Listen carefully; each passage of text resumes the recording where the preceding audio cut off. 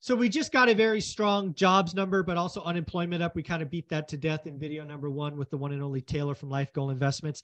I do want to talk about the last remaining key economic report, which will come out on June 13th, which is called CPI. It comes out the day the Fed meeting starts and the day before we hear if we get an increase or a pause. I certainly have my opinion where CPI, headline, and core are going. But before I share my thoughts, I thought I'd talk to Taylor about his. How you doing, man? Doing great, doing great. This is kind of, we are at this inflection point where we've seen inflation ramp and then fall off a cliff. And no, well, I shouldn't say it that way. We saw it ramp like a skyrocket, and then we saw it kind of stair step downwards, and then it started to shutter sideways more recently. And that's where we're staring at it right now and going, okay, does this sideways hit the inflection point of going back up or going back down, which we all hope it does, right? Yeah. So at the end of the day, I think that the data is leading us right now in the direction of inflation continuing to move back downwards after this flat period right now. You're seeing commodity prices absolutely get pummeled.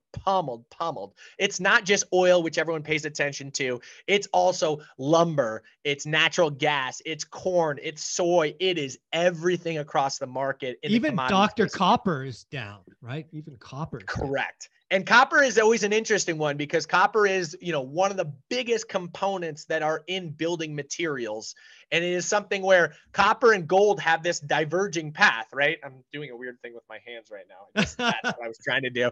So when you have fear enter the market and you have an economic slowdown start to play out, what you have is gold prices going up and copper prices going down because gold is just a fear trade and it's, oh boy, recession's coming. And barring the last month or so, you've had gold go up on a breakneck pace and you've had copper trade off on a breakneck pace because, again, the building is just not there or anticipated to not be there in the future.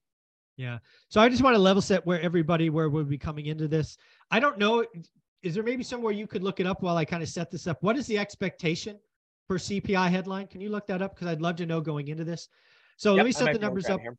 Yeah, well, Taylor looks it up. So again, we had CPI reading of headline at 4.9, slightly better than the month before at 5. That's the kind of shutter steps Taylor was referring to. It still has, I believe, 9 months in a row of declining from a peak of 9.1. Core broke trend 2 months ago and continued. It is actually reading higher than headline at 5.5 coming into this. There are things called the base effect, which I am focused on because we are actually dropping off the largest monthly base effect of the series of 12 this month and another monster next month. So I think CPI can't do anything but go down. Commodities also falling, retailers discounting. I think we're set up to have something below 4 or 5. I don't know what the experts are calling for. But I think CPI reading will be 4 or 5 or below, and we're going to get the pause that I've called for a couple of months now. Yeah, I tend to agree with you. I didn't get it. I'm looking at one more place right now. But I tend to agree with you that you're going to continue to see a drift downwards in this because of that. To your point, we get this massive spillover effect that comes from what happened last year and the direction of where things were last year. So it looks like June expectation is for 512 is what we have as of right now. This is as of the Cleveland Fed Fed number. Is that core? Yep. Is that core? That's okay. I'm sorry. That is core CPI. See, down from 5.5 to 5.1. I got I'm good at this stuff. You are. CPI is 313. Shut up. So yeah, that's what I'm looking at right now. I mean, I could be reading this wrong as I'm trying to grab it last second, but I'm pretty sure that this is reading that core CPI is 512. CPI for June 2023 is expected to come in at 313. But we are looking at May and not June, so my apologies. 413 is what the CPI for May 2023 is expected. Okay. 413. And the core CPI is 534. Okay, so let's just round those to the first decimal. So we're looking. So again, if we got 4.1 headline, yep, and we got 5.3 core, we are not getting a Fed rate increase the next day. Just not happening. Yep. I tend to agree. It's funny that this forward market, the futures market on Fed expectations has been like drunken people buying All over the place. Bitcoin, Yeah. you know, from a day-to-day basis. It's been all over the place. So you go back to when the last meeting happened, it was an 80% no rate hike coming in June, 10% rate hike coming, 10% rate cut coming. So Cut. essentially they Yeah. were saying nothing's going to happen. And if it does, we have no idea which way it's going to go. Right. Right. Until last week, you look at it and it was a 64% chance that a rate hike was going to come in June. And now, fast forward to today, you have about a 60%, I'm sorry, a 2/3 chance of no hike and a 1/3 chance of a hike. And I tend to agree with that sentiment. And that's what the market's saying.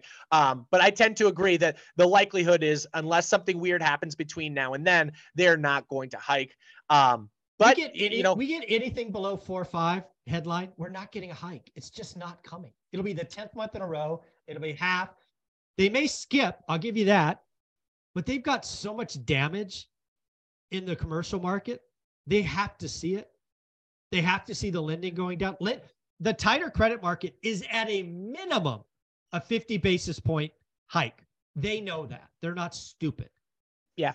So I think it's way more than that. I think it's probably 2 to 3 times that. It's at least 50 basis points. Yeah. I mean, the fact that banks aren't willing to lend, it doesn't matter what the rate is. If they're looking at it and going, I can't lend to you, the rate doesn't matter at that point, and the velocity of money starts to freeze up.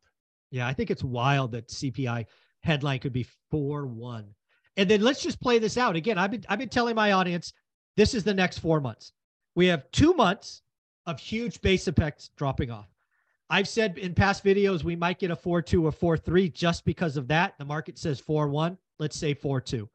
The next month, the second largest base effect rolls off. We could be at 3.6 or 3.7 easy in 2 months. And then we get the housing stuff rolling off, which I've been telling people comes late summer. We could be sub 3% by August or September. Headline. Then we got to talk about core. It's a little different, but it's wild. The Fed's going to do nothing but sit on their hands, in my opinion. And I think it's becoming clear to the market that that's the case. I mean, there aren't many other things that you can point out in the market and go, okay, that is why the S&P is up 10%. That is why the NASDAQ is up a third, 33%, somewhere in that ballpark year to date right now. It's tough to look at it and say, this is why that's playing out. Again, we've looked at a lot of things like earnings contraction. You look at the big names, they've seen negative year-over-year earnings growth, and they're up 50% this year. It's like, outside of NVIDIA, I mean, there are some examples there that are bucking the trend, but I think that the stock market is saying, hey, inflation is going to continue to perpetuate down in a fast order. We'll see. Job market is relatively healthy. So I think what the stock market is saying is, the chances of a soft landing are increasing. Correct. That's what I think it's saying. Oh, no doubt. I think that, this is economists. So economists are different.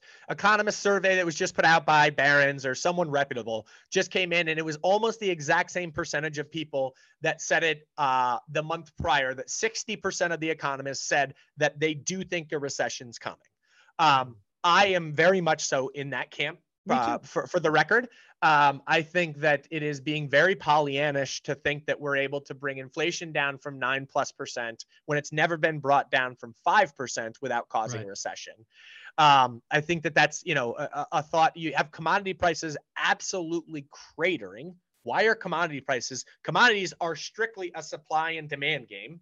And so if the supply stays the same and the demand falls off, what you have is commodity prices shoot down through the floor, which is exactly what we're seeing right now.